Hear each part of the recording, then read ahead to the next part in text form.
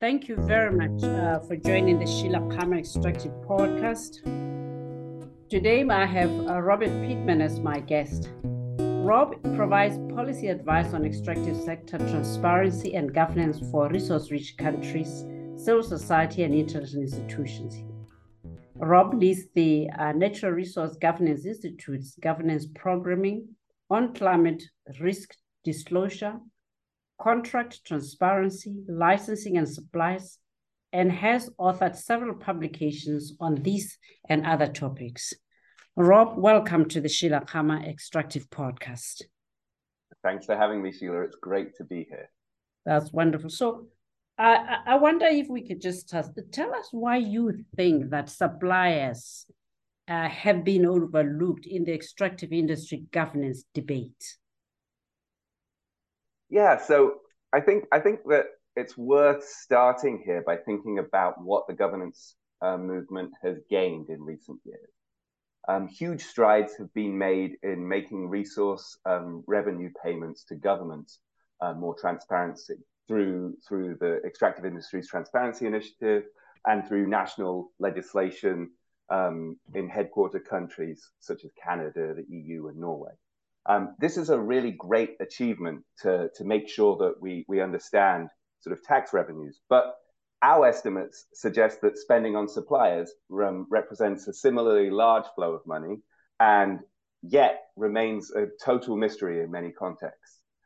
Using data from Rystad and S&P, we at the Natural Resource Governance Institute found that before the pandemic, around 2/3 of every dollar, 66 cents of every dollar, spent in the extractive industries went to suppliers. And that totaled as much as $1 trillion a year globally for the upstream industry alone. At this scale, that amount of money has huge consequences for a bunch of issues that have a high level of public interest. These include how much profit and taxable income the extractive industries generate, opportunities to build local content, and also corruption. The other thing that is really relevant is the energy transition, because efforts to decarbonize the global economy are going to have a huge impact and implications for producer countries. Fossil fuel producers are faced with an enormous amount of volatility and an anticipated long-term decline in oil, gas, and coal demand. So a better understanding of the connections between the extractive industries, local supply chains, and the employment they generate is going to be really important to make sure that just and equitable plans can be put in place to weather those changes. At the same time, in mineral-rich countries, the energy transition means a boom in demand for critical transition minerals. What we've seen, if we sort of analyze previous booms, is that they've contributed taxes, but it remains the case that mining has generated few opportunities for businesses in low and middle income countries. And you know, I think that we can all agree that this time needs to be different. Right.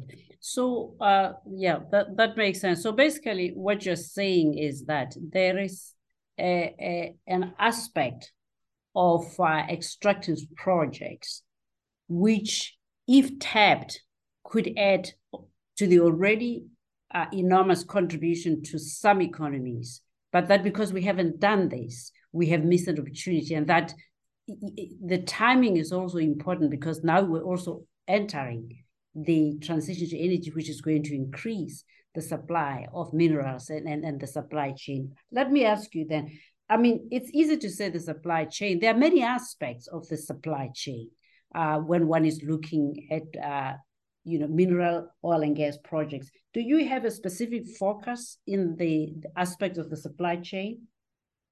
Yeah, I think it's really important to bring up framing. Most conversations about supply chains in the extractive industries tend to revolve around the way that raw materials make their way from the oil well or the mine site to the end consumer. And that is really important. But that focus means that we forget about the companies that supply the goods and services to extractive industry projects.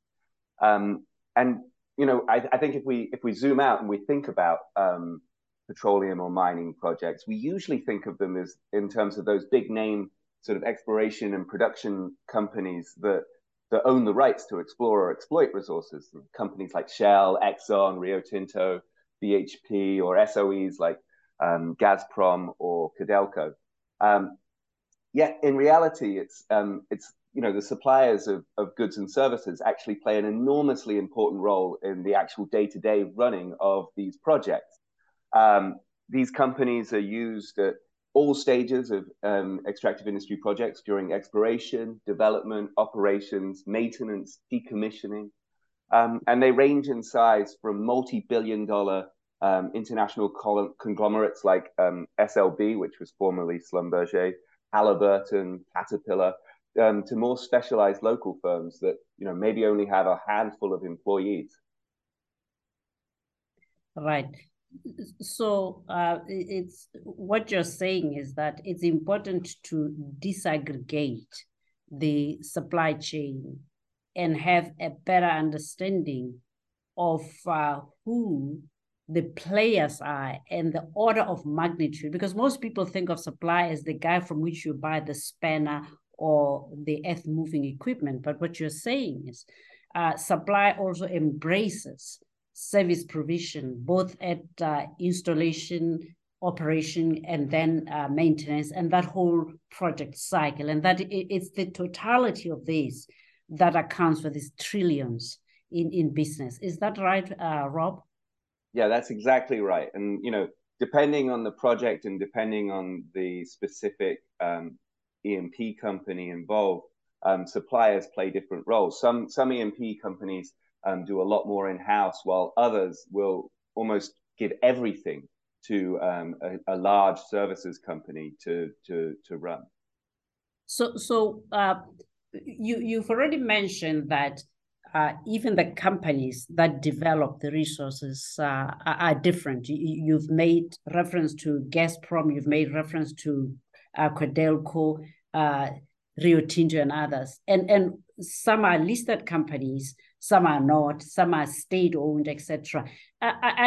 Does it matter from your perspective of the importance of leveraging supply chain, what type of company we're talking about? I think it makes it makes some difference. I mean, clearly, like listed companies are a lot more they're a lot more transparent. They have a lot more requirements on them in their listing requirements. So that means that they're easier to sort of understand. I think though that when we're looking at this from our perspective, I think what we're interested in is understanding sort of the layer beneath the E&P companies on specific projects around the world, and regardless of whether those companies are engaging with listed companies or private companies, it is still sort of somewhat of a black box. So yeah, in that respect, it doesn't actually make a huge difference.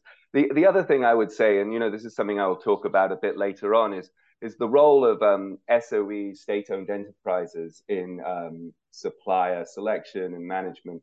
This is something that can be somewhat problematic, and I'll talk about this later on. There's a lot of links to sort of corruption and mismanagement with suppliers and SOEs. Sure, but I mean, based on what you've said now, what are the aspects of this ecosystem of suppliers, maintenance contractors, project managers that you think lacks transparency and on which we ought to shed more light, particularly with a view to avoiding if you wish, revenue leakage or even loss of benefits by host countries?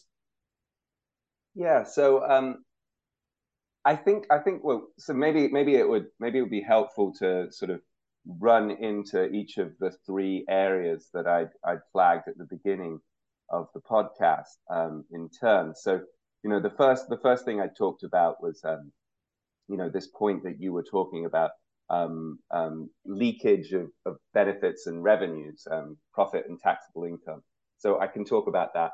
The other two were local content and corruption. But so let's start with this point about leakage of benefits through taxable income that the extractive industries generate. I think this is an area where there's a shared interest between all stakeholders. So companies, they want to keep costs down because it means greater profits. Governments and citizens, they're going to want to keep costs down because it means a larger tax base. Yet, if we look at the industry press, we look at analysis from consultants who are helping the industry, we see that cost overruns are incredibly common. EY did a study in 2021 that shows that 64% of mining projects ran over budget or schedule, with an average cost overrun sitting at 39%. Similarly, a study for the petroleum sector that they did in 2019 showed that 38% of petroleum projects had cost overruns. Now, most of the reasons for those overruns lie with corporate management practices, how effective a company's procurement and contract management systems are. And where this is the case, I think that the most effective tool we have to punish bad practice and reward good practice is the market. I'm certainly very skeptical about the value of third parties intervening in procurement and contract management processes. Yet I do think that there are a few places that public debate and scrutiny and transparency can be helpful. And I'm going to name three. The first of these are situations in which non-commercial agendas influence procurement decisions. So in some cases, companies or governments may want to sacrifice efficient procurement in favor of other non-commercial goals. This might be delivering employment, stimulating local business opportunities, or encouraging other in-country benefits. And these are totally legitimate aims. But it's essential that the way that those policies and targets are developed are mindful of the trade-offs involved, and have adequate accountability mechanisms to ensure that they don't become a backdoor through which favoritism, corruption, and mismanagement can enter the procurement process. I'm going to talk about this a bit later, but suffice to say, it's important to make sure that the lines of influence are clearly defined and there's sufficient scrutiny around the policy discussions to ensure that the power to interfere with procurement doesn't go awry. And yeah, this is an area where the accountability of state-owned enterprises is particularly important. Sure. So that's the first issue. I've got two more. Go ahead. So the second issue where I think there's a public interest is where related parties are used. Now, the use of related parties and suppliers is very common. And companies will often sell to different parts of themselves and subsidiaries in day-to-day functioning. But citizens are concerned that it can take an abusive form through what's called transfer mispricing, in which companies can shift profits from high-tax jurisdictions to those that where they pay less. And in recent years, there's been a huge amount of effort through the OECD G20 initiative called Ep6 to tackle these issues and improve the coherence of international tax rules. I won't be able to do justice to all that's going on there in this conversation, but one form of transparency I think that's quite important here is the publication of country-by-country reports, which show how companies allocate income, profit, taxes paid, and economic activity among the jurisdictions in which they operate. And we're seeing movement here. Publication of these reports is required by the GRI and the ICMM. The third area where I think that a public interest, and scrutiny can be helpful in supplier transparency and when it comes to cost overruns, is where suppliers have increased negotiation power, i.e., where maybe some supplier segments could have monopolistic or oligopolistic power to sort of set prices. And this is something for country regulators and the business press to sort of analyze. But just to give an example here, illustrating the dominant position of some companies. The U.S. Department of Justice decision in 2016 to reject the proposed merger between Halliburton and Baker Hughes noted that those two companies, together with Schlumberger at the time, controlled 94% of the U.S. offshore directional drilling services market. So that kind of market concentration is something that we need to be mindful of, particularly following downturns when a lot of supplier companies go out of business, and those that survive sort of mop up what's there. But overall, I'd say that when we're thinking about this issue of costs, I'd say I'm very skeptical of the value of third parties intervening in company procurement and contract management processes. But I do think that sort of a more awareness of what's going on there, the way that decisions are made, I think is really, really important. And I think it's something that civil society and other actors haven't paid as much attention to as maybe they should in the future. So as somebody who's been in mining, I follow your logic entirely. But listen to you, Rob, two things come to mind. The first is that everything you say makes sense in that more scrutiny in how a company that is part of a bigger consortium functions and trades with each other so that nobody's disadvantaged. My challenge is this, and I wonder whether you have a view. With everything you say, my sense is that you need a more informed, more capable technically and financially and commercially service civil society. Am I correct? And if we don't have that kind of civil society, what does that mean for our ability to use public voice to inject more transparency, or for that matter, to make transparency more useful to civil society in a space in which everything you're asking is legitimate, but actually it just adds to the complexity in terms of the skills level necessary to interrogate those bits of information if and when they become available? Yeah, I mean, I think that we always want a more skillful and a more resourced civil society. I think it's a really important sort of backbone upon which effective scrutiny of decision making is made. I do think that the civil society we have, it's not terrible, and as I flagged from the very beginning, they have done a really, really important job, sort of expanding sort of the information and the scrutiny around payments that are made to government. And what I'm essentially saying and arguing for in this work on suppliers is that we need the same sort of process to take place now with suppliers.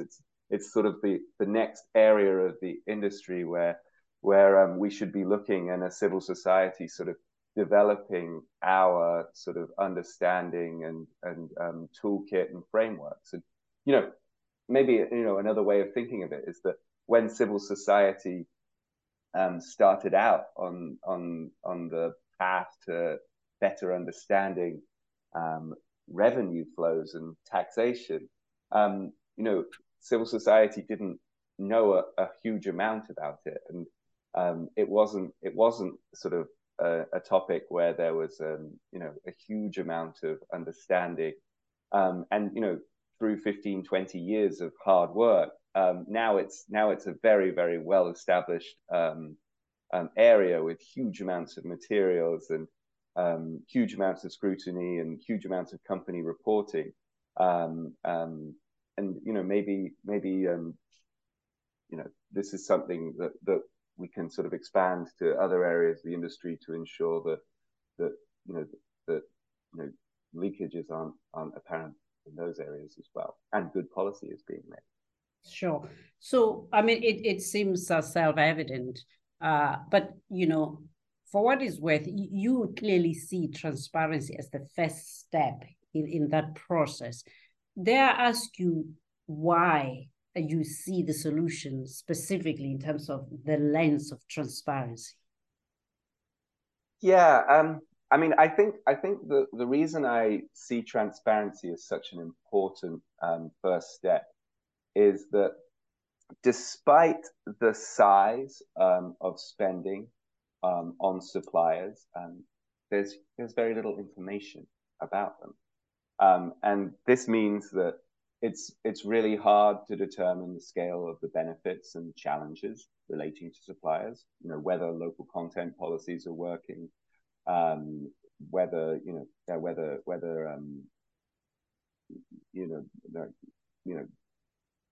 issues with costs, etc.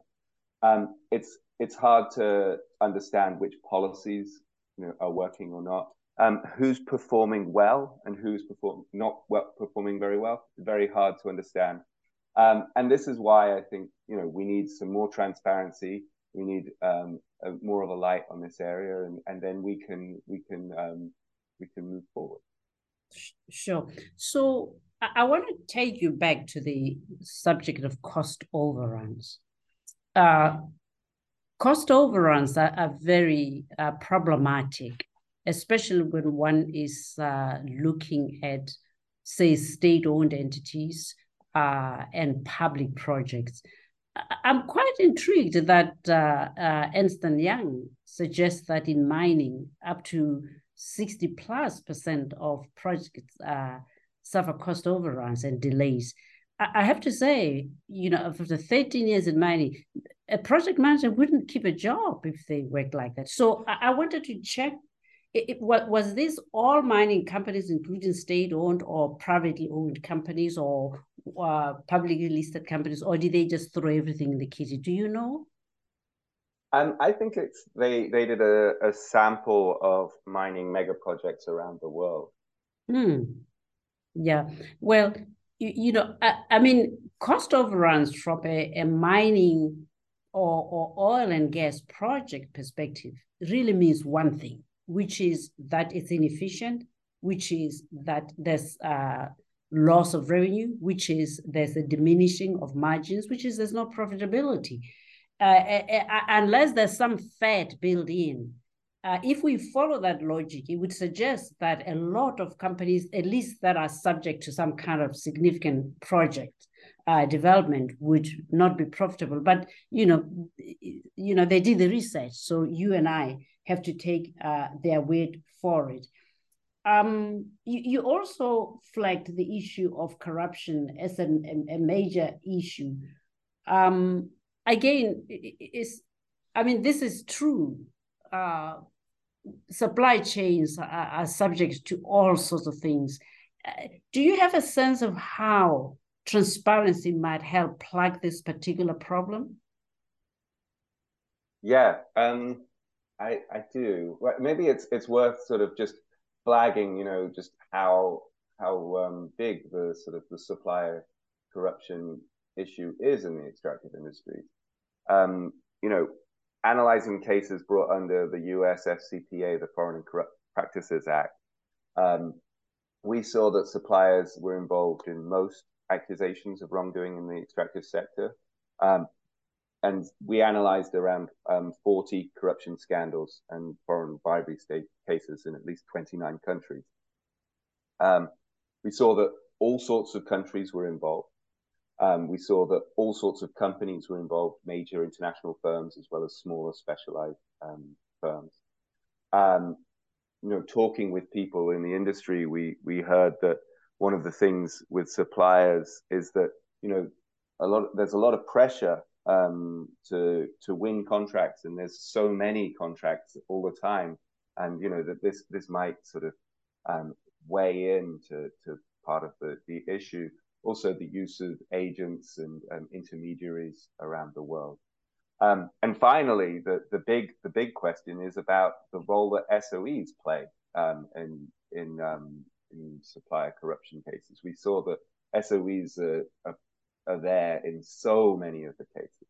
And the vulnerabilities with SOEs stem from weak oversight, the fact that they have this ability to hire suppliers themselves, but then also influence the procurement decisions of private sector operators. Either, sometimes they're on procurement committees, sometimes, they are the body that's in charge of assessing local content regulations or other regulations.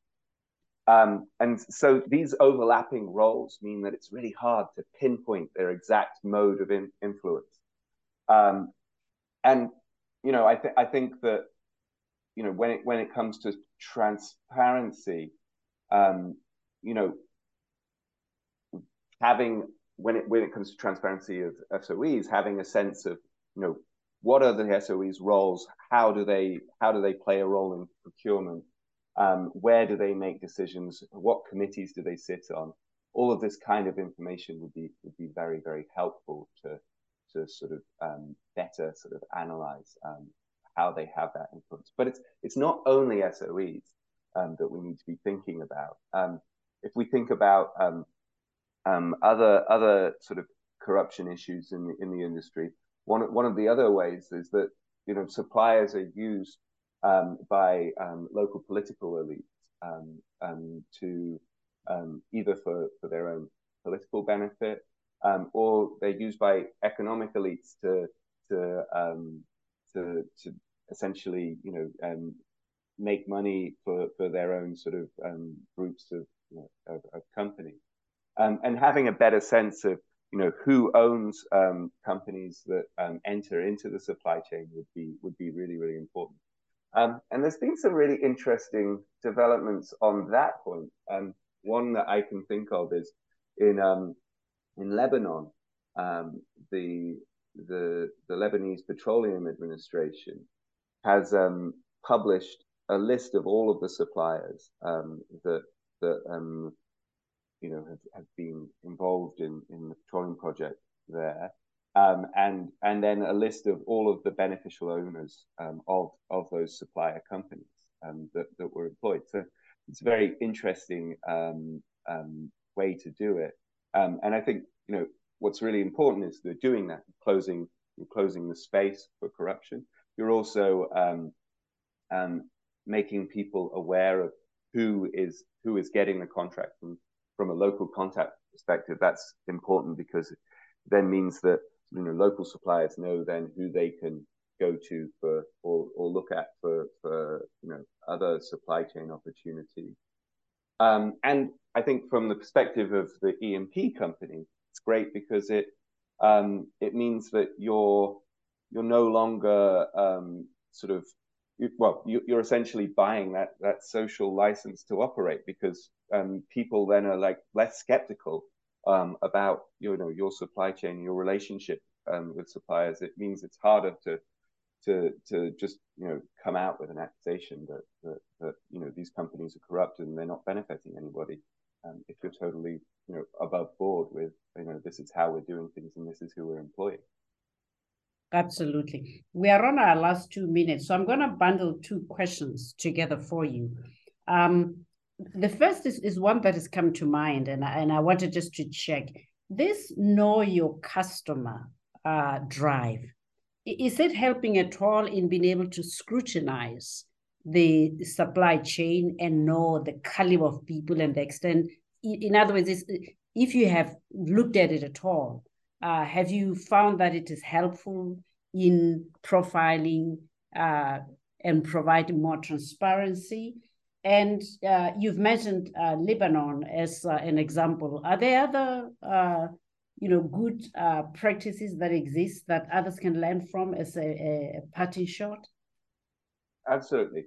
So just very quickly on the new customer and the drive to sort of improve due diligence standards around the world. I think this is really important. I think this in some way is being driven by the threats from law enforcement around the world. But I think that this does then mean that the companies that are maybe a little bit less well resourced are forced to sort of up their game. So that's quite important. When it comes to really good examples around the world, I can name a few. I mean, I think one that I really like is actually from the UK. The government authorities in the UK have this fantastic tool called the Pathfinder, and what it does is it's a place where all companies working on the in the North Sea, all oil companies working in the North Sea can post information about their upcoming procurement, their supplier spending. They then they post information about all of the contracts they award, the contract band, and then they provide contact information for each of those contracts, so that local suppliers can get involved in that supply chain. Really important. Similar to what I was saying with Lebanon. There are also standards being evolved in this area. There's a standard called the Local Procurement Reporting Mechanism, which is now being implemented by 12 companies. It's really great sort of evolving standard, and that would be important because as I mentioned earlier on, one of the problems is that there is the information that we're getting is sort of piecemeal on and it doesn't necessarily speak to each other. So efforts like the LPRM mean that we will get a bit more sort of harmonization of information, which would be very helpful. The other thing is that we're seeing organizations such as national EITI processes weighing in on this. And I think a great example of an EITI process that is producing data on this is Senegal. They have a huge amount of information on the amount that is spent on suppliers, and that would be great to see elsewhere, and result in comparable information that we can use. Fantastic. Well, Rob, that's all we had time for. Thank you very much for joining the Sheila Khama Extractive Podcast. I will be following this initiative with some interest. Thank you for joining me. Thanks a lot, Sheila.